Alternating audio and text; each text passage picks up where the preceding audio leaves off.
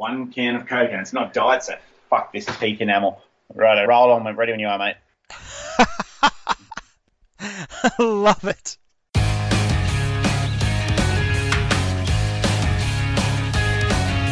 Somo and Redman are the Thong Slappers. They're two blokes making lots of noise but getting nowhere fast. G'day Redman, welcome to episode 16 of the Thong Slappers. I've got to say, mate, I'm pretty excited by today. Hey, g'day, Simon. I'm as busy as a long-tailed cat in a rocking chair shop. Oh, you fucked me already. I'm just trying to think about that. Oh, man, you'd be pretty busy, wouldn't you? Yeah. You know what I'm excited Oh, look, I'm retarded, man. Sorry. I get that now because I'm just imagining a cat walking around with its tail between all the chairs. Is that what I'm supposed to be doing here? Yep, God, I feel like Steady Eddie sometimes. I'm sorry. I've got another couple of good ones. We'll try a couple and we'll see what works. You ready? You count me in 3, 2, 1. Simon, mate, to be honest, you just caught me having a nap. I've got a head like a robber's dog. Oh, well. Oh, I don't know, mate. You're not that bad. You know, you give me half it. I'm not going to say that because it's not true. Yeah. Well, that's good, mate. I'm glad you had a bit of a nap. But, yeah, have you got, at least you still get bed hair. At least you've got hair to actually get bed hair. I haven't had bed hair for about 5 years now. Not since my 40th birthday. Oh, man, but like we said, we've touched on this before. My fucking hair is red. It's like, it's not fair. It's, if somebody's going to argue, it's probably a fucking redhead. I was listening to the radio one day and the trivia comes on. It goes, who was the famous general in World War II? Then the second question was, I get into arguments easy. What colour is my hair? And I thought, I'm going to ring that fucking radio station up. Yeah, well, that's kind of it. It's just like ginger cats, mate. They're always a pain in the arse. You know, not saying you're a pain in the arse. What'd you say? What the fuck did you just say? Hey, just on that hair thing, I guess I do kind of get bed hair, like arse crack hair. You know, have you ever seen those things like years ago, people would get those, they'd get those wooden presses, like flower presses, and they'd put flowers in and wind these presses up, and then like a month later you take them out and the flowers are dead flat. I kind of get like pressed like flower arse hair, especially if you're sleeping on your side or something. Have you ever had that? On behalf of all our listeners, on behalf of iTunes, on behalf of everybody, I am fucking censoring your arse hair talk. Hey, cracking on from that, pardon the pun, I want to get into talking about straight away. I just want to give you some feedback on a couple of our episodes from our hashtag Mut Thong Slapper listeners. First up, we were talking about Datsun 200Bs. That was me and Benny back in episode 14. My workmate Macca, he said, "Oh, hey, geez, I had a good laugh about the 200B with the faded tail light you guys are talking about." He goes, "It's so true." And he told me the story about how his mum bought a 200B automatic brand new, right? Yep. And he said the car had a tow bar on the back. And remember the old days when a tow bar, you'd see that the actual tow bar wiring on some cars, they'd actually use like a 240-volt wall plug. Yeah. You know, like the round ones they used to have with a round, they kind of protruded from the wall. He said this thing, like the tow bar wiring on the 200B, was actually 2 of those on the back, right? And he goes, I was so fucked one day. He goes, me and my mate, we wanted to listen to the stereo out in the driveway. And he goes, I plugged the stereo into the back of the car, onto the rear pan where those stupid plugs were. And he goes, I couldn't work out why the stereo wouldn't work. And I just about had a crash driving when he's telling me because my eyes glazed over with tears of laughter. But yeah, so that's pretty cool.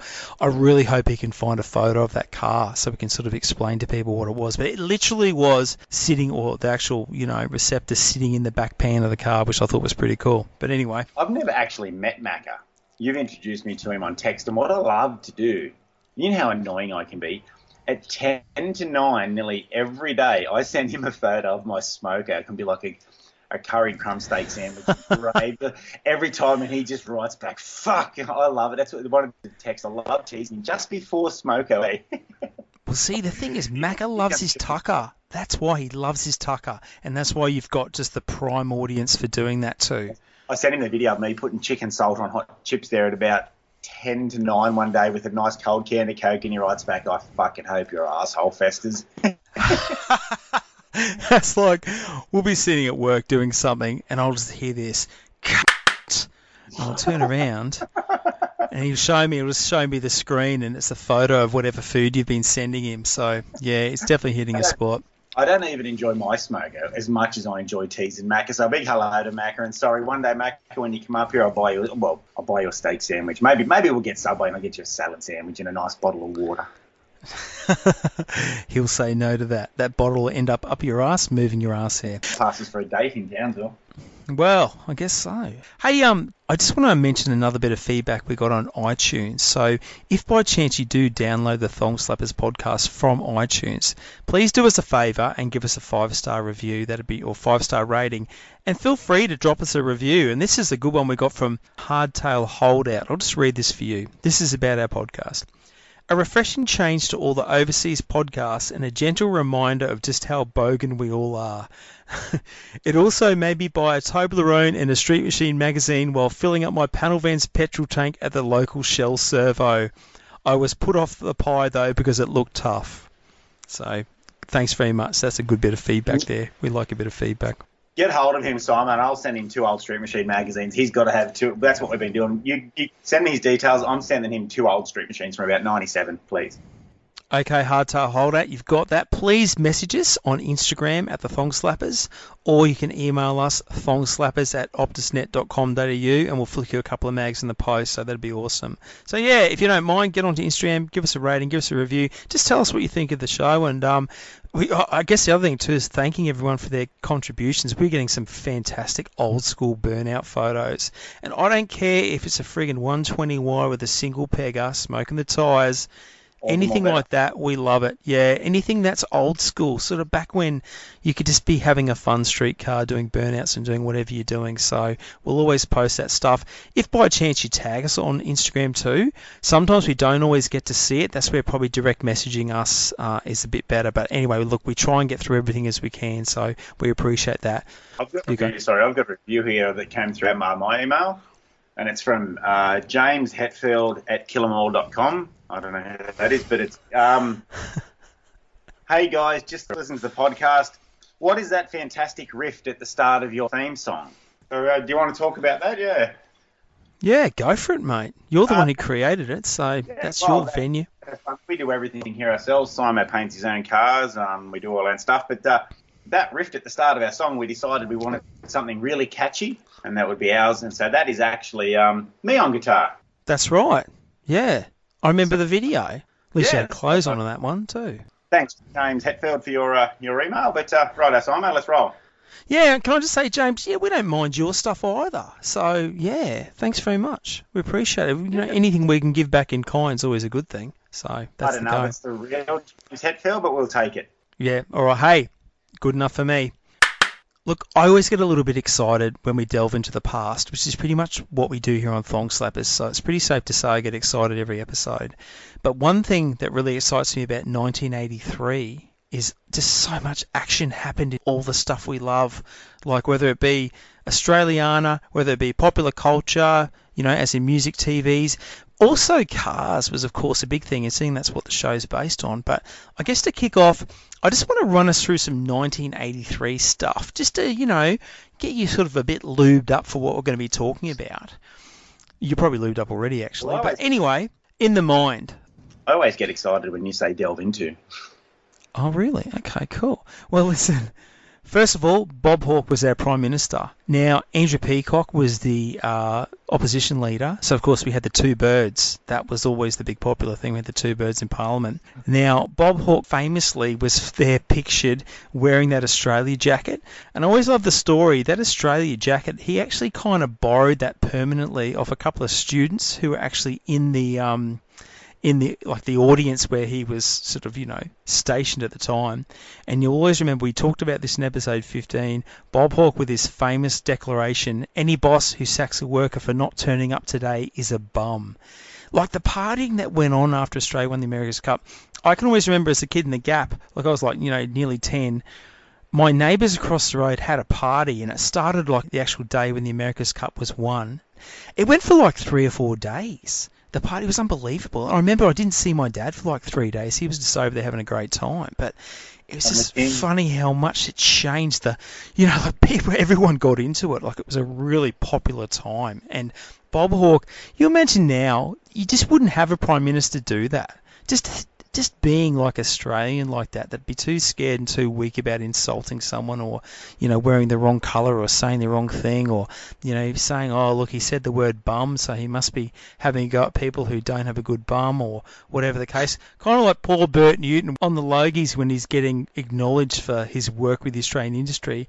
He referred to himself as an old poof, and that just started such drama for him, you know? You kind of got to feel sorry for him. You just can't say anything without getting in trouble these days. Yeah, it's just the do-gooders, the upriders, whatever, standing there just ready to take the piss out of somebody. Instead of going, Bert Newton's quite fucking piss funny.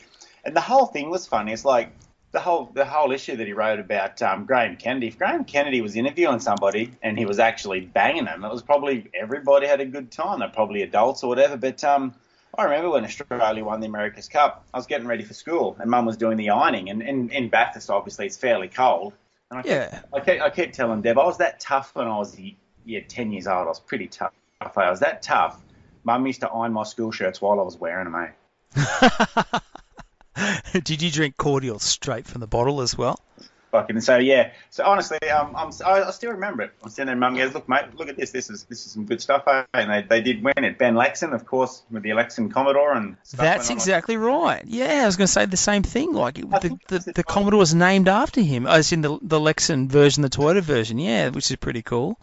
Turning of the tide from being quite a patriot. I mean, back in them days, stuff like Bruce Springsteen, Born in the USA and stuff was quite patriotic. Whereas I don't think Australia had that. We were still a bit colonial, we felt a bit undergunned. And when that happened, everybody felt like, yeah, okay, well, fuck it, that's an Australian flag, you know, and it did turn, I don't want to get bogged down, but that was, for me, the turning of the tide a bit, eh?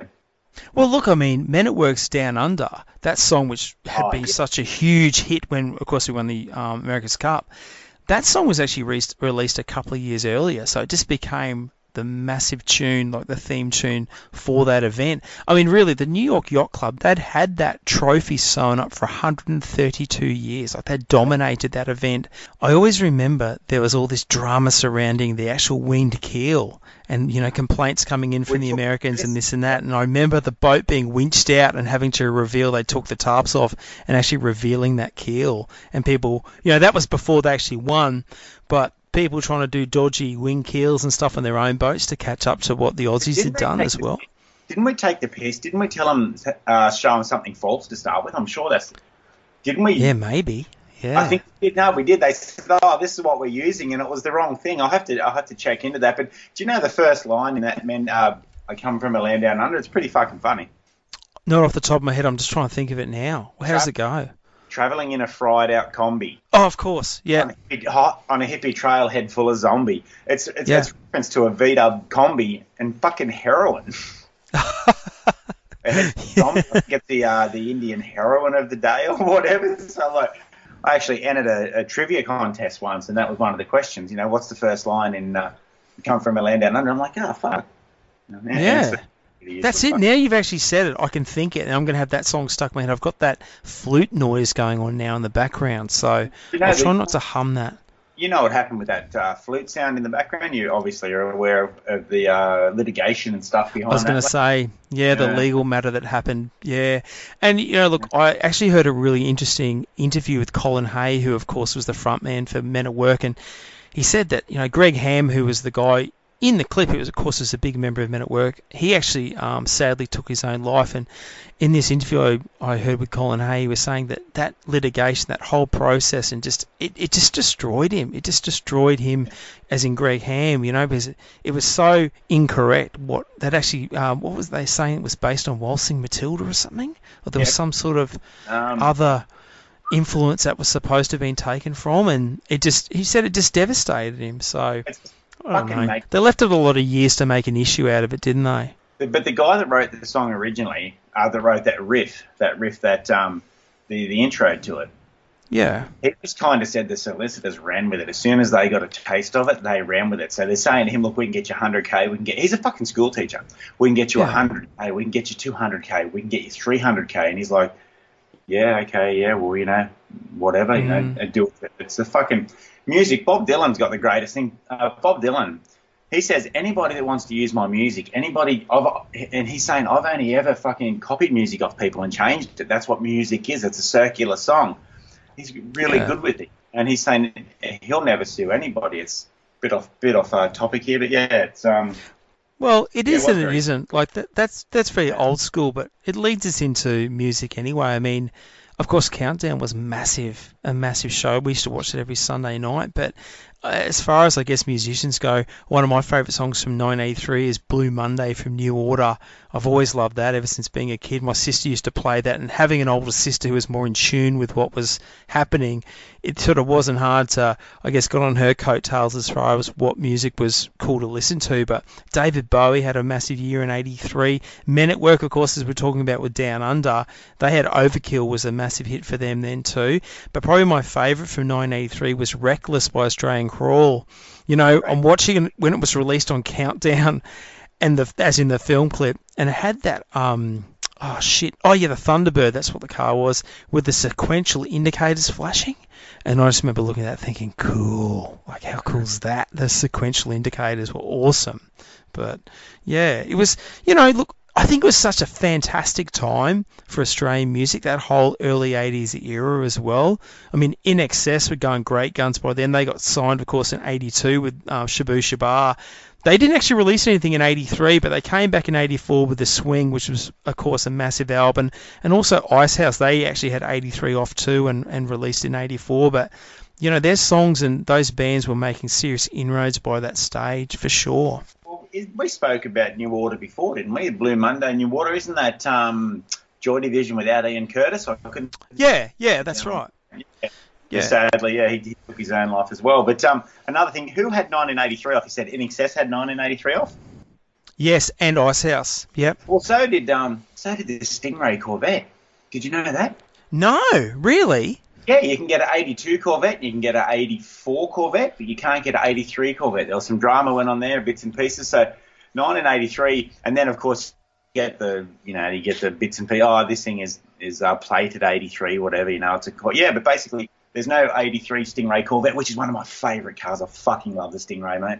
Hey, if they were going to call on you to do a 1983 Corvette, just say, look, Redman, we can't make any ourselves between, we'll come back in 84. If you were given free rein to do an 83 Corvette, just quickly, what would you do? How would you do it?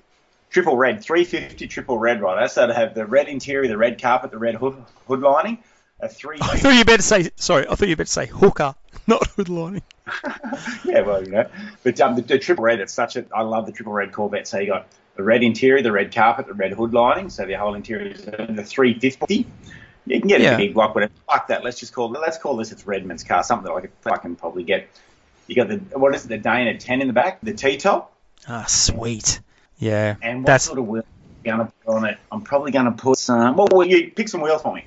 Oh, listen, I think for that era, a big-ass set of jelly beans, like, 1410s front and rear to fill up those guards and have them, like, bridged by a massive set of side pipes, kind of like the late 60s do, where they have the big set of fat side pipes. I reckon that'd be perfect. Absolutely love Stingrays, mate.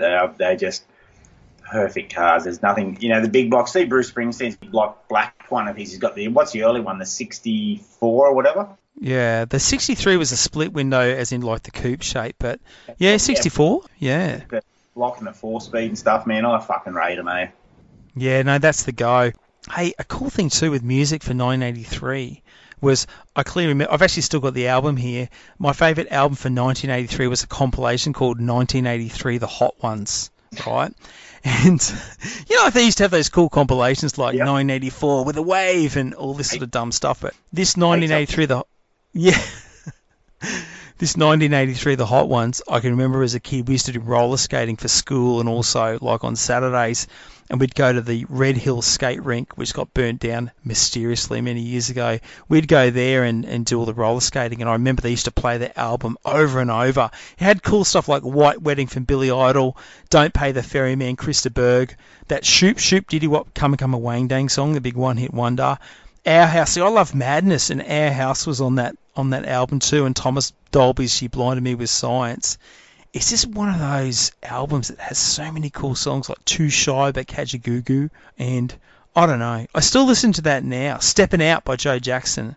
Doesn't get much better than that. Well, them 4 songs you just named, I'm losing my shit just wow, I just can't even come on, like Billy Idol, White Wedding, and Shoot. I'm just, wow, man, that's a pretty good album to have all in one, isn't it? Oh, look, you can still get it on eBay and stuff like that. And when I tell you Captain Sensible's what? Remember that? I said Captain. I said what? Remember that song? It's one of those albums, a rare album that you can listen to both sides and you love every song.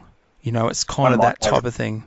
One of my favourite songs, it's not from 83, but I keep rapping on, I keep pulling back out in the workshops and guys love it, is Dance If You Want To, You Can Leave Our Friends Behind. Remember that hat? The safety dance, of course. That's it, you got it. You can dance if you want to, you can leave your friends behind, because friends don't dance, and if they don't dance well, they're no friend of mine. That's it, that's exactly, you knew the ending to that. Yeah, I was kind of roller skating on the spot while we were talking about it as well. I guess cool food-wise, Wagon Wheels, Chiquitos, and Aero Bars. The Aero Bar got released in 83, which is, still on the shelves now. You are a chocolate freak, man. That's not normal. Oh, wait till we do like 1985 when they released M&Ms. I fucking like addicted to those things. I remember my mum brought home a pack of M&Ms and she said, "Oh, just try these new things." I'm like, I really wanted like a Chiquito, but she brought me home this pack of M&Ms and it was like a heroin starter pack. I just had like 2 M&Ms and I've been hooked ever since. But also ice cream wise, Flash Gordon's. They were an ice cream around then, and also Funny Feet, which was of course chocolate or banana. They actually look like a foot. Do you remember Funny Feets? I do remember Funny Feet and Bubble-O Bills. Yeah, exactly. All that stuff, and a lot of it is still available today, which is good, and spearmint chalk wedges and all that other cool stuff. But I think this is probably going to devastate you a little bit when we talk about 1983 television, but I'm going to do it anyway. And look, I'm not trying to upset you. 1983 was a massive year of change in Australian screens for television. Are you kind of bracing yourself? You need to be sitting down for this one. Are you ready? Okay. Yep, sitting down there. Yep. All right. It was the last episode of The Don Lane Show was aired in 1983. And while we're on that whole last off thing, the last episode of The Sullivans that got axed, and also The Young Doctors in 1983. But to make things better, to make up for that kind of stuff happening, the first episodes of Danger Mouse and Metal Mickey were screened on ABC, which I used to watch both of those after school. And probably the thing you're going to enjoy the most, Peter Russell Clark, Come and Get It, debuted in 1983 on Channel 2. Come and get it with Peter Russell Clark. G'day. I love that guy. I love the Sullivans too. Kitty was a piece of arse, eh? Yeah, not so much these days, but I guess back then she did all right. Speaking of pieces of arse, did you ever watch TJ Hooker? That show started in 83 with Heather Locklear. Look, if you didn't get like a schoolboy stiffy from Heather Locklear, then there was something seriously wrong with you. So about Tommy Lee, he touched Heather Locklear, and Heather Locklear fucking belongs to me. Hey, also too, now I know that you're an Erin Moran fan. Joni Loves Chachi, the spin-off from Happy Days, started in 83, as well as He-Man and Masters of the Universe. Okay, talking about He-Man, what's He-Man's actual name? Oh, I wouldn't have a clue, sorry. I was too busy checking out She-Ra, Princess of Power. No, that's his sister, you sicko. Is it his sister? I thought it was his missus. Oh, man, you got to sort this shit out. Man, He-Man, he's gonna fucking set his tiger on me if I'm checking out his sister. But anyway. Well, you know what his name is? Let me tell you. Prince Adam. Of course, yeah, no, that makes sense. Now I can remember that. Yeah. Well, so what are you trying to say? You're He-Man when you get angry. Just He-Man all the time. No, it was some good time for television. Joni Loves Chachi, that was absolute crap. I remember, it was crap. Yes, sir. Yes, it was. Unfortunately, she passed away recently, didn't she? Yeah, Erin Moran. Yeah, she did, sadly. But probably my favourite show from 1983, and a show to which this day I believe still has probably one of the best, if not the best, theme tunes, Simon and Simon. You remember that show? Oh, I don't know. Well, play the theme song for us. Ready? Go. All right, hang on.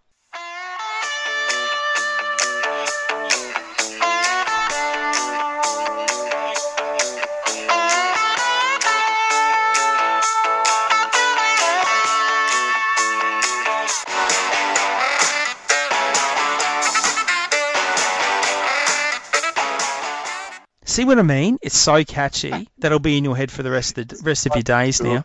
Yeah. fucking thing in my head. The problem is with Simon, everybody's name is fucking Simon lately. Have you got any of the emails I've sent you about my work, or there's Simon Major, there's Simon Telford, there's Simon, this guy from work from HR I'm trying to deal with. So if you get some midnight photos of my cock, I'm actually trying to email HR department, not you. Yeah, okay. Well, that'll be a nice change then. Then I actually directed at me. So They yeah. just up there, yeah. Hey, speaking to just on Australian shows, right? I don't know if you'll know this show. It's not very commonly known.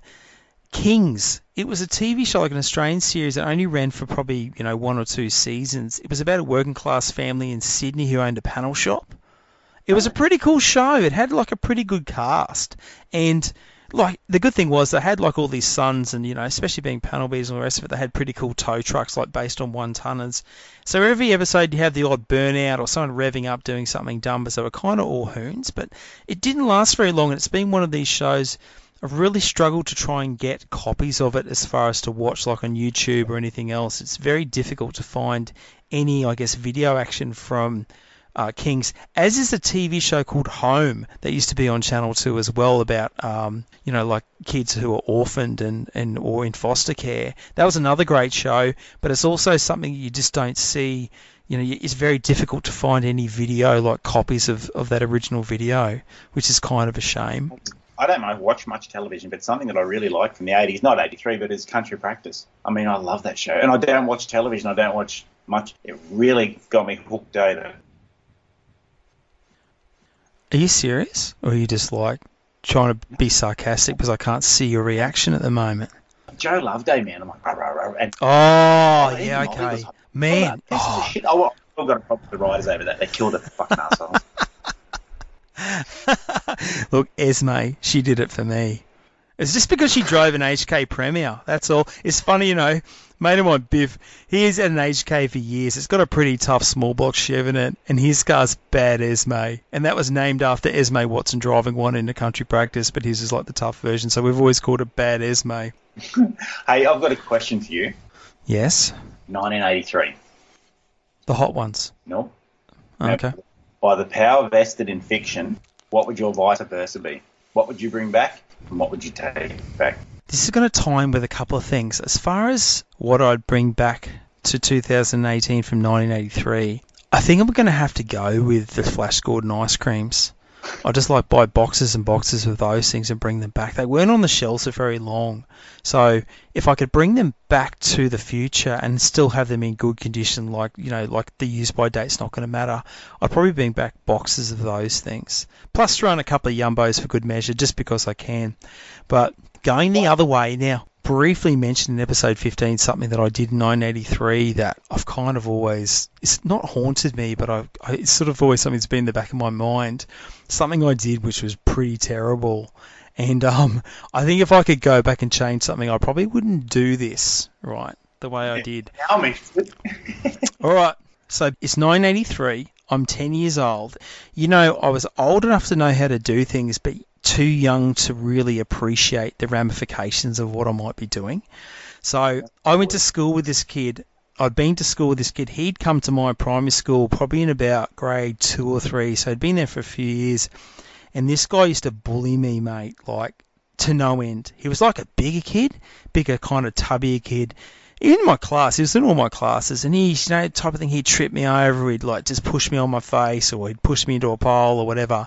And because I had like really white hair, like snow white hair, he'd call me, now just when I say this name, okay, just listen to how I'm saying it, Shmoo, right? Not Smoo, Shmoo, because there was a cartoon character back then called Shmoo, which was like this funny looking white blob thing, but it was really white and I had really white hair and kind of light skin.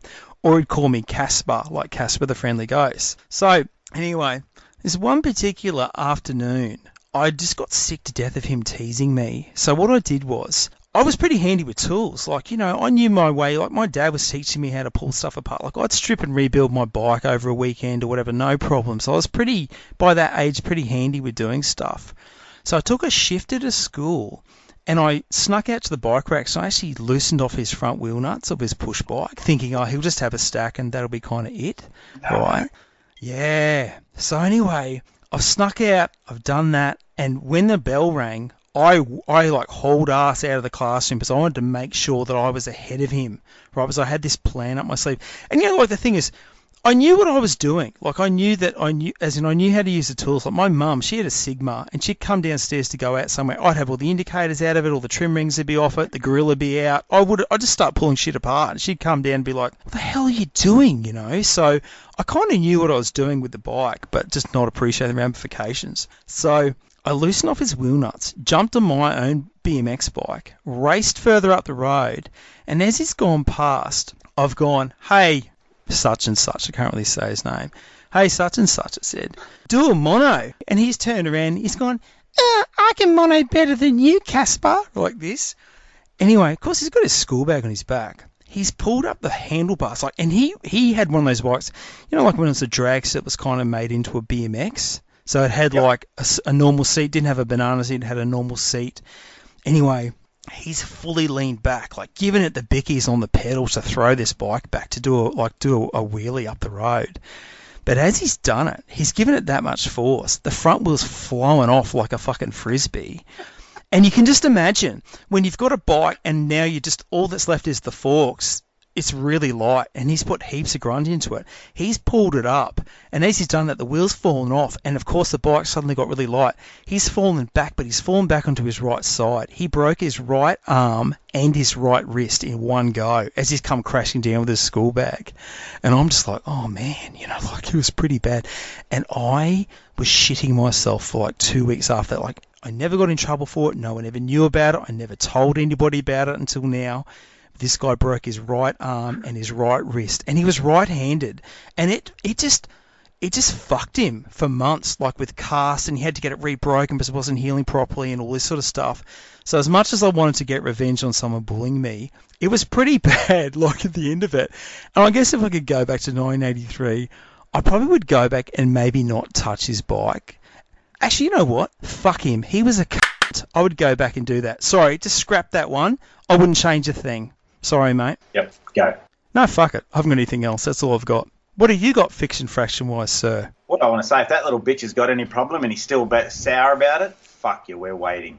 A couple of comments I got on that is, you're sweet tooth. Thank fuck you've never tried cocaine, because we'd be dealing with, Pablo Escobar's fucking uncle, if ever you did, with all the chocolate and ice cream. But it's funny that you mentioned about, your early days being, mechanically inclined and stuff. Every day I fight that good fight. I'm not naturally a mechanic. Must be the only fucking bulldozer mechanic who's trying to do night shift to pay his way through poetry school. But,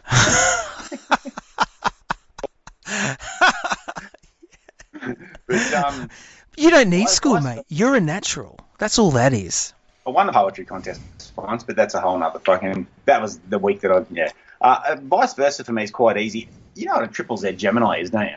Yeah, sure do. Yeah, Taco Dash. Yeah, thanks for coming. The little flares on it, man. How fucking that little thing. So if you could say to me, Redmond, here's your Powerball.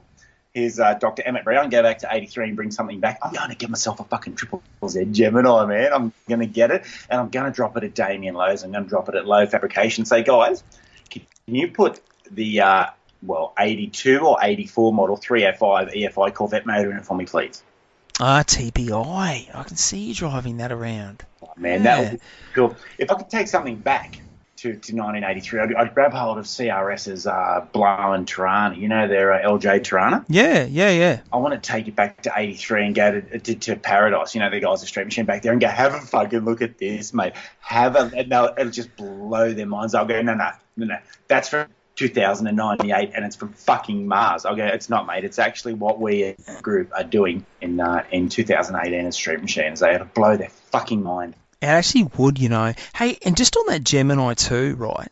What's the difference between a Triple Z and a country dealer team? Is it a suspension height, or what was... I can just picture both cars, but to me they kind of look the same. The body? Do you know anything what the difference is? They didn't have the flares on the HDT, did they? Oh, I don't know. I'm not sure. Well, great story. John Harvey tells on the HDT video that every car that left HDT, Pete had to take him for a test drive or whatever. So John Harvey and Phil, is it Phil Brock, his brother? They'd take the cars around the block and the flares wouldn't scrape, whatever. There'd be no problem. And say, look, Pete, this thing's ready for delivery.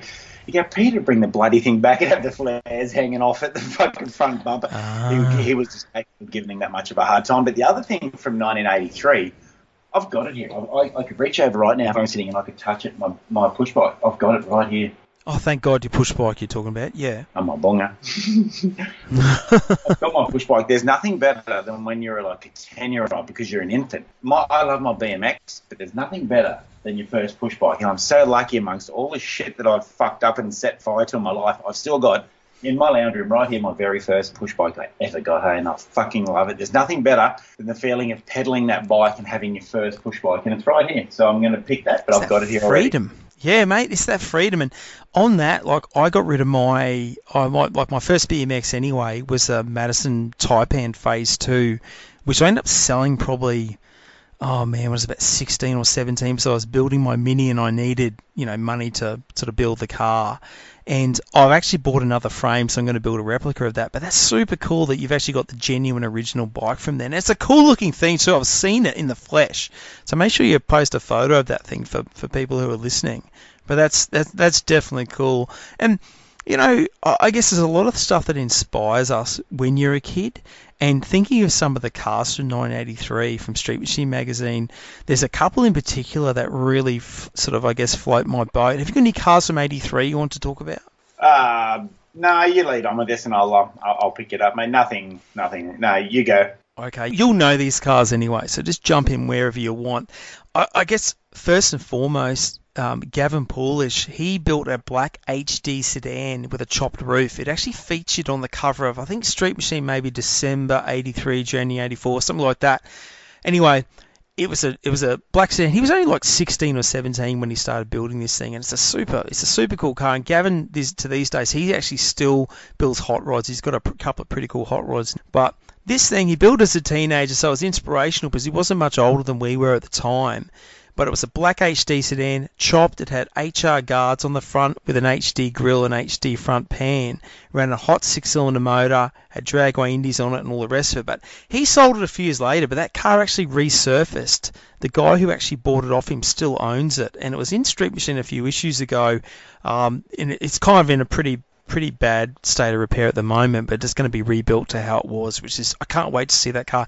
It's one of those things where if you see the car, I just, anytime I see pictures of it posted, I save the photos because I really enjoyed that and it was really inspirational at that age. And also with 1983, it was the first year that Street Machine magazine featured a Valiant on the front cover. There was a red VH coupe that ran a 340, and it was the first time I ever saw Direct Connection, which is I guess it's like the Mopar Performance before they actually were called that. Direct Connection was the Chrysler Hot Parts branch of Chrysler Corporation, and had Direct Connection sticker on the back. I was like, wow, what's that? It's so cool. But there's a lot of years between there being a second Valiant on the front cover of Street Machine magazine. I think it was an AP6 Ute, like a blown AP6 Valiant Ute featured, but that was like well into the 90s. It was at least probably 10 or 15 years after that red VH was featured on the cover. But I guess going on from that, next episode I want to talk to you a fair bit about 1983 Van of the Year, which is probably a really inspirational, well-remembered car for everyone. And that was actually John Strawn's Alley Cat Holden panel van, which ran a Jag V12 motor. But I want to dedicate a fair bit of time to that, so I think I'll try and smash it into episode 17. Yeah, so I'll get on with that. So if that's not a car you're familiar with, maybe just hit Google and just look up Alley Cat van, and you'll know it straight off as soon as you see the pictures. So, yourself or anyone out there wants to get familiar with it before we chat about it, there's just so much to talk about with that van, for sure. Well, with 1983, I'm just hoping we're not going to probably do 1984 anytime soon. So can I tell you about my own car, my own V8? Yeah, go for it, mate. It was actually a February 1984 model, so I'm going to call it the 14th month of 1983. Works for me. Go for it. I always say that you should contribute to your magazine. You should, doesn't matter if it's a photo, if it's a yarn, if it's a fucking subscription, whatever magazine you like, please get out there and support it because it's going to they're going to go online, it's going to happen, but if we can just fight it, what will happen is the magazines that stay in hard copy will become more boutique. So actually, in one way, it'll be kind of a little bit better. Any magazines that can withhold it will become more of a legacy. So I guess it's double Dutch I'm talking there. But yeah, what happened is a few years ago, I was lucky enough to be included in a group email, and it was Simon Telford and a few of the writers from Street Machine. Probably you're in on the same email and said, hey, Hot Rod Magazine in the USA just done a thing on a $10,000 streetcar. Can you do it in Australia? Yeah. Can you do it in Australia? And I remember that, actually. I remember it for sure. As it happened, I had just finished my VK. So I bought my VK Lyo 5 as a $7,000 roller, and I had the motor here. So luckily my brother and Nige, two of my favourite people in the world, Ball 304, they put the motor in it for me, and we got it all running for his wedding. So for under $10,000, I was lucky enough to get my car finished. So Simon sent an email saying, can you build a $10,000 street car? I'm like, I just done it. Here's all the details. From that, he put a feature into Street Machine magazine. So my car, under $10,000, my car managed to get featured in Street Machine. So one way of editorialising that is, well, I've had a feature car. Mate, that's it. Hey, it's marked its place in time, no question. I hope that doesn't sound narcissistic, and that is not the point of what I'm saying. What the point I'm saying is just get out there and contribute to your magazine and stuff. And if you're lucky enough, you'll get there's nothing better for me. One thing that Instagram's done for me, it's a catch-22. Honestly, prolific. I used to send stuff to Simon Telford 4 times a week, 250, 500-word articles and stuff that are just garbage that I've written. And every now and then I get the magazine and he put my shit in there. Yeah, but it's a good feeling, isn't it, when that happens? And there is nothing better than when you get the magazine, you open up and there's something in there that you've done, that you've contributed. So people say, oh, yeah, it's a $400,000 fucking build, or the guy's a meth dealer, or it's a fucking 11,000 RPM fucking burnout car. Fuck that. If you think about it and you get a niche market, you will get it in there. I've done it for under 10 grand. There must be no other $10,000 car that's not a reader's ride that's in there. Sorry if that sounds a bit fucking shitty. No, not really. I just think that's kind of the thing. Like, people draw inspirations from a lot of different areas. And I guess for me personally, that's where, like, the Alley Cat panel van of John Strawn's is a big thing. And that's kind of why I'm keen to dedicate a bit of time to that. But I think you can achieve a lot by putting in, it doesn't have to be perfect. It doesn't have to be spend 20 grand on paint and panel for a car to enjoy. I mean, look, the majority of my cars, they're 10-foot cars. But the thing is, too, when it's cruising up the road, it looks pretty good as far as I'm concerned. If I pass a car that's, up close, it might be a bit rough and ready, but from 10 feet, if it looks cool, who cares? I'd rather any day of the week be out enjoying my car and driving it than having it sit in the shed because I'm too friggin' scared to drive it in case someone scratches it. Now, my red panel van's a little bit that way. It's the first and only car I've ever had painted professionally, and even then it was a mate of mine who painted it, just because, people are morons and they can't drive and park around cars. And Christ, you can put 2 Toyota Echoes next to each other and some will hit the other person in it anyway. Like, those things are tiny. So, but I don't really have that paranoia with the other cars because I've already got the scratch dent sale going on as it is. It's not the car that makes you a street machine, or it's you that makes the car a street machine. And your passion for whatever it might be, for sure. And speaking of passion, mate, movies. Now, I'm just going to read out a list of movies just to kind of, I guess, cement the deal on how awesome 1983 was for movies. And also what I want to cover off on episode 17 is to talk about 2 movies in particular. But just let me ramble off these movies and just sort of whet your appetite in the meantime. So these were movies all released in 1983. This is just a short collection of what was out there. So this is to show how awesome it was. Scarface, Return of the Jedi, The Twilight Zone, Flashdance, The Outsiders, Risky Business, National Lampoon's Vacation. I love those movies. Christine, as in John Carpenter's Christine, with a badass Plymouth Fury that kills everyone. Oh, the scenes of that thing driving on fire, that's awesome. And I'll tell you what, that movie Christine's got some fantastic one-liners in it as well, if you haven't seen it. And of course, DC Cab, which featured Mr. T. What I really want to home in on for next episode is 2 Australian movies, namely Midnight Spares and BMX Bandits. So if you get the chance, Red, they're on YouTube. Dig them up, have a good watch, and just so that way you'll have your full-on 1983 movie stuff happening for next episode. How good is Flashdance, that Porsche in it right at the end? So that Porsche when she's... Oh, I haven't seen it for years, mate. I'll have to go on YouTube that I'll part. be on the film clip as well, but there's a Porsche, and I fucking love Porsche. I love all cars, man. I fucking Porsches, though. Speaking of Porsches, do you remember that movie that was around? It probably was around this time, maybe a couple of years newer. Was Tom Hanks, one of his first movies, Bachelor Party, and the chick he's going to marry is being kind of chased by this bloke who's a bit of a knob, and he's got a black Porsche. It's the movie where they cut the floor pan out of a Dodge Charger and it falls off the hoist next to his mate, or a 69, I think it's like a 69 Charger. Anyway, so his mates are into cars and all the rest of it. They steal this guy's black Porsche and they paint flames on it and put big mags and side pipes. It's so cool. That's the best way to have a Porsche. I think with the Porsche, I'll dig up a photo of that too for you. It was really cool. You can get a 924 or a 928 Porsche relatively cheap these days. I mean, it's going to be the same price as a XR8 GTF, you know. So the only difference is the Porsche is going to get you a blow job, whereas the FTV won't. Well, that's one way of looking at it. I guess if you're ever selling one, you could always put that in the advertisement anyway. As like, you know, a positive. I'd love to put, you know, if you've ever considered, you know, dating a secretary or whatever, maybe this Porsche's for you. You know, it's the same price as a Falcon. But, you know, you're going to have to edit it, mate. Sorry.